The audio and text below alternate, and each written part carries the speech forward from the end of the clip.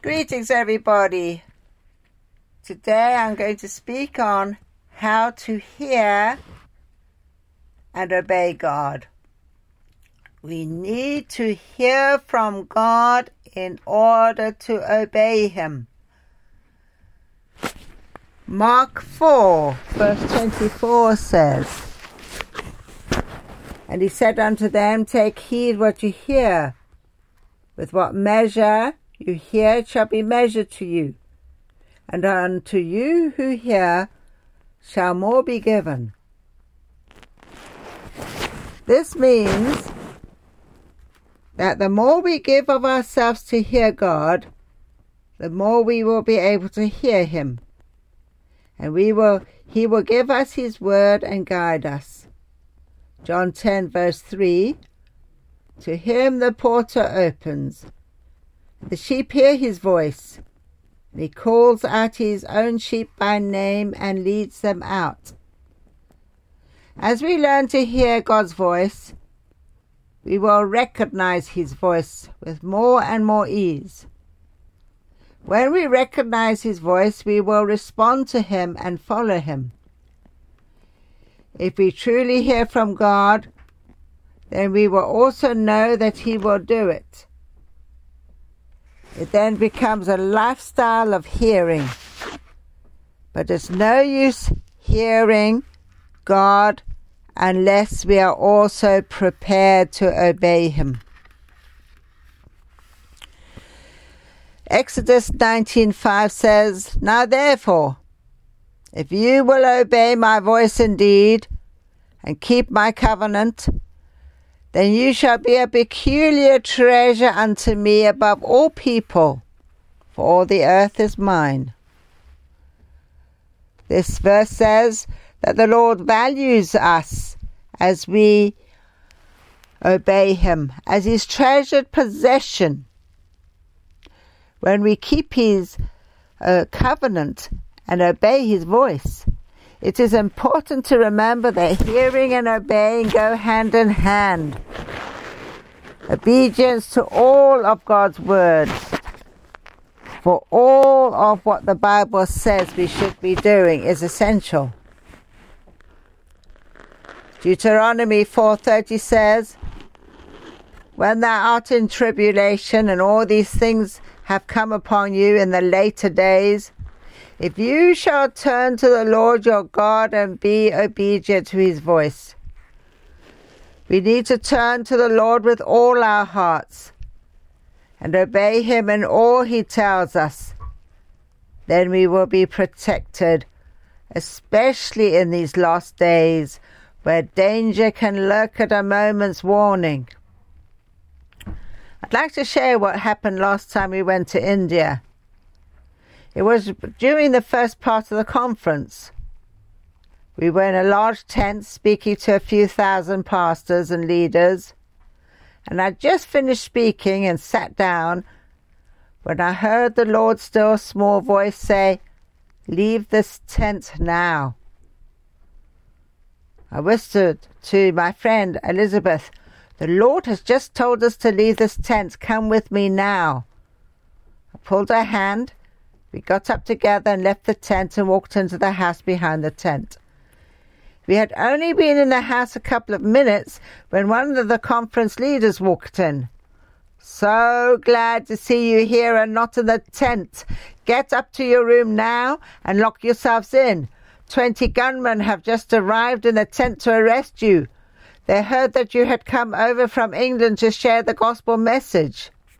Well, this was because the new president in power had said only the week before on international TV that anyone who attacked any missionary or evangelist who dared to enter the country would not be held responsible or accountable for their actions. In other words, they had free reins to take the law into their own hands. We ran up the stairs to our room on the 3rd floor and locked ourselves in. "Talk about bulletproof obedience," I whispered to Elizabeth. "If you wait for the sound of the bullet, you're dead. But God has just saved us from that. He told us to leave the tent just in time. We need to thank and praise God now for delivering us from these gunmen. We both prayed.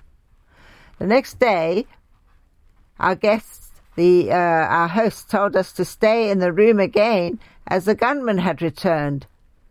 It was just a little while later that we heard footsteps, and again I heard the Lord's still small voice say, "Don't make a sound." I put my finger over my lips and my other hand in a stop sign, and Elizabeth understood. We both kept motionless, hardly breathing, as a man banged loudly on the door, shouting at us to open it. But after a while, the men left. After this, we could not come out of our room, and food was brought to us. That evening, the gunman left, and we were called down to preach. But the next morning, our host again spoke through the keyhole. "Don't come out the room. The gunmen have come early to catch you." So we waited there yet another day, and once the gunman had gone, our host came to the door and said, "You can come and preach now. The gunmen have gone." We left the room, went into the tent and preached the next message. The next day was Saturday, but only 10 of the gunmen turned up, this time unarmed. They had been so impacted by the gospel message that they had heard through the other speakers while waiting for us to appear, that they wanted to know more about Jesus. 2 of them got baptized that very morning, and Elizabeth and I crept to the upstairs balcony and peeped over the banisters to watch them get baptized. Deuteronomy 34 says, "You shall walk after the Lord your God and fear him and keep his commandments and obey his voice, and you shall serve him and cleave unto him." And this scripture had really become alive for us during that time in India. In fact, all fear had left us. We were so at peace in the Lord's presence and spent hours interceding for the conference. 1 Samuel 15:22 says, "And Samuel said, Has the Lord as great delight in burnt offerings as sacrifices, as in obeying the voice of the Lord? Behold, to obey is better than sacrifice, and to hearken than the fat of rams." When one goes overseas doing God's work, burnt offerings or sacrifices are totally useless. It is only obedience that can protect you and get his work done. Nothing else will do. Only obedience will get us through. And almost everything we do for the Lord will entail a sacrifice or inconvenience or both. And the devil will give you many reasons why you should not obey God, and they will sound reasonable. Possibly this is the reason why many give up on obeying God at this stage. But I can promise you that if we press on to obey God through the sacrifice, through the inconvenience, there is always 100% every time a blessing on the other side. Never once have I regretted obeying God. On the contrary, I've been so glad, so relieved, so thrilled that I obeyed God.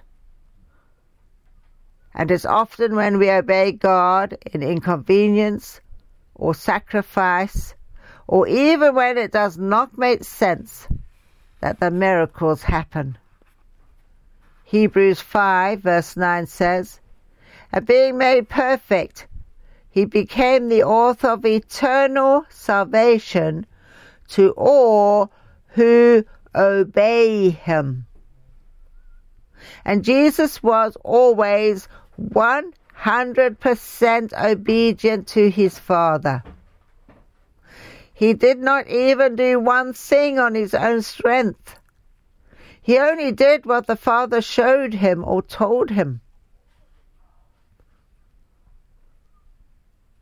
Now, if you read the Gospel of John and highlight every time Jesus did only the Father's will, you will be amazed. I've written a book on it. Dare to only do the Father's will, and it is part of our Bible school. You can go there on our website, susannesministries.co.uk, go to Bible schools, and press only do the Father's will, and you can download the whole teaching of 12 lessons free of charge, or you can listen to it, or you can watch it on YouTube. It'll help you a lot on hearing and obeying God. Now, if Jesus only did the Father's will, how much should we only do the Father's will? Because it's as we obey God that God will do it, and our victory comes through Him. When the Lord taught me this very important lesson of only doing the Father's will, and I studied the 12 times in the book of John, how it affected every area of Jesus' life and ministry, the Lord taught me to put it into practice in my own life. And I obeyed Him, and it transformed my entire life and ministry. It was God who told me to preach His message on radio through a telephone from England. I would never have thought of such a thing. I did it like everybody else, getting on a plane and flying to the country and going from little village to village, speaking to maybe 150 people per village, having to struggle with the heat and getting diarrhea from the food which my tummy isn't used to, and often coming home sick to England to land up in the foreign disease department for up to 3 weeks. That happened twice to me, once with malaria and once with typhoid. I said, Lord, why am I coming home sick? He says, because I'm trying to show you a better way. Rather than reaching 150 people at a time, you can reach up to 4 million at a time through radio. I want to use you to preach my message to Sierra Leone and Liberia and Nigeria through radio. And I have been doing it ever since. This is now my 5th year. And God has done so many glorious things over radio, even to the extent of when He told me to take command over Ebola. And Ebola was eradicated the moment of the prayer, because God eradicated Ebola from Sierra Leone over radio. Radio is a wonderful, wonderful way of getting the message to millions of people. And this has caused revival to break out in many small towns and villages in Sierra Leone, where God told me to take command over Ebola. When we obey Him and speak the word He tells us, God does it. I can't do it. I have no power at all. But God has. But we still have to speak the word in the name of Jesus for it to be activated into reality. And we saw that word of taking authority over Ebola being activated into reality with immediate effect. This is the power of our living God, because Jesus is alive. Now I'd like to go through a few little questions that people ask. The one is, how will we recognize God's voice and not hear our own voice or the enemy's voice?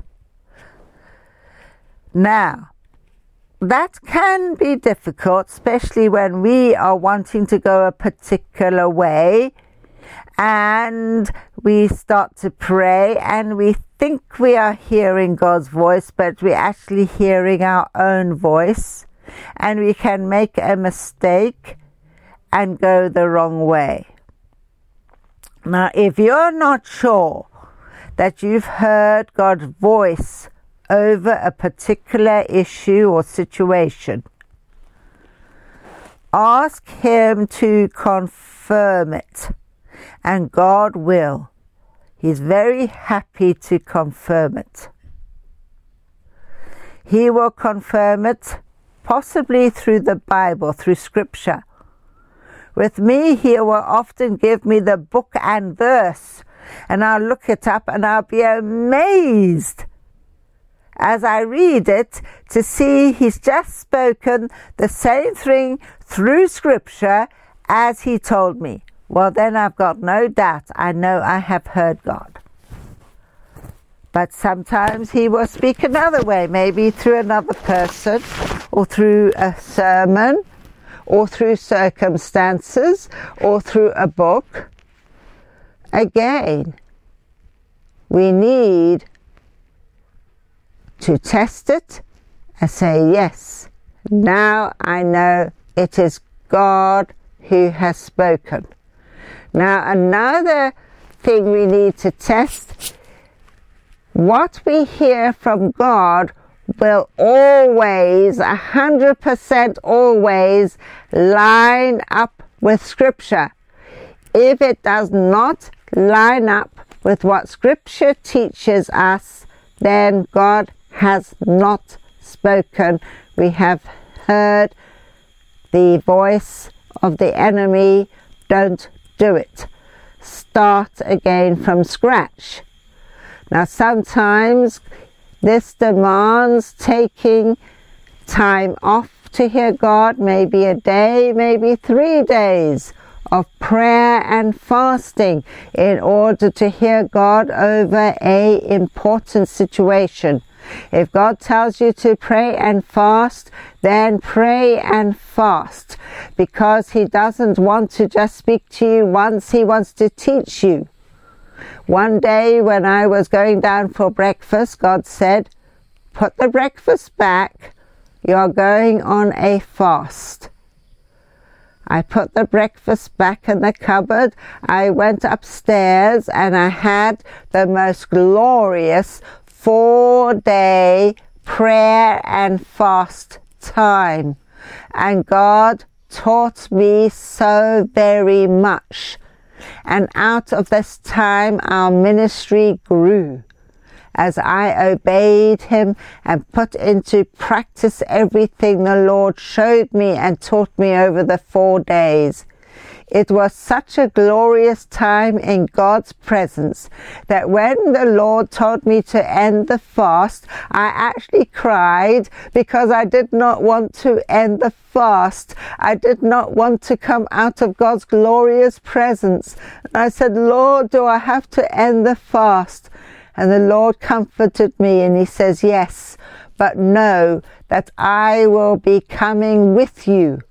I went outside to teach a lesson, and the lady who had booked the lesson said, your face is shining. What has happened to you?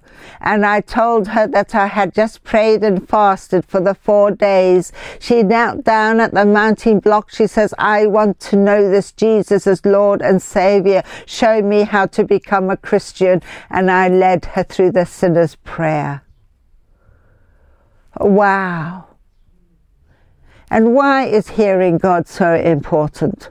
Well, it could save your life like it did with me in India, where you do not wait for the sound of the bullet. You obey God and move before the sound of the bullet. If you wait for the sound of the bullet, you are dead. You don't take a chance. If God tells you to get out of that prayer tent, you listen to God, you get out of that tent, and your life will be saved. Just imagine how great God is, that He cares for us so much, that when He takes you to the foreign country, He actually comes with us. And He warns us if something bad is going to happen. And He says, get out of here now. And as you obey Him and get out, your life is saved. This not only happened in India, it happened in Pakistan. When He wakes me up at 5 in the morning, He says, you've preached the word in Lahore, now get out. And I go downstairs and I said, something strange has happened. I've just heard the Lord tell me to get out. He says, you are right, look at the news. They are burning down all the churches. The army is coming into Lahore. Get into your car and get out now, otherwise you won't get out, because they are stopping everybody from going in or out of the country by 8 o'clock this morning. So we had to leave immediately. Again, the Lord intervened and saved us. And then He opened the way for us to preach in 30 villages. And we spent the rest of our time going from village to village, and hundreds came to know Jesus as Lord and Saviour. That is why hearing God is so important. It can save us out of difficult situations, but it can also lead us into things that are so important, like speaking to you this morning over radio. The radio is a wonderful, wonderful way of spreading the good news of Jesus. And I thank the radio station very much for allowing us year after year to speak over radio to all God's beloved people in Liberia and Sierra Leone. So what does obedience achieve? Obedience achieves far, far more than we could ever think or imagine.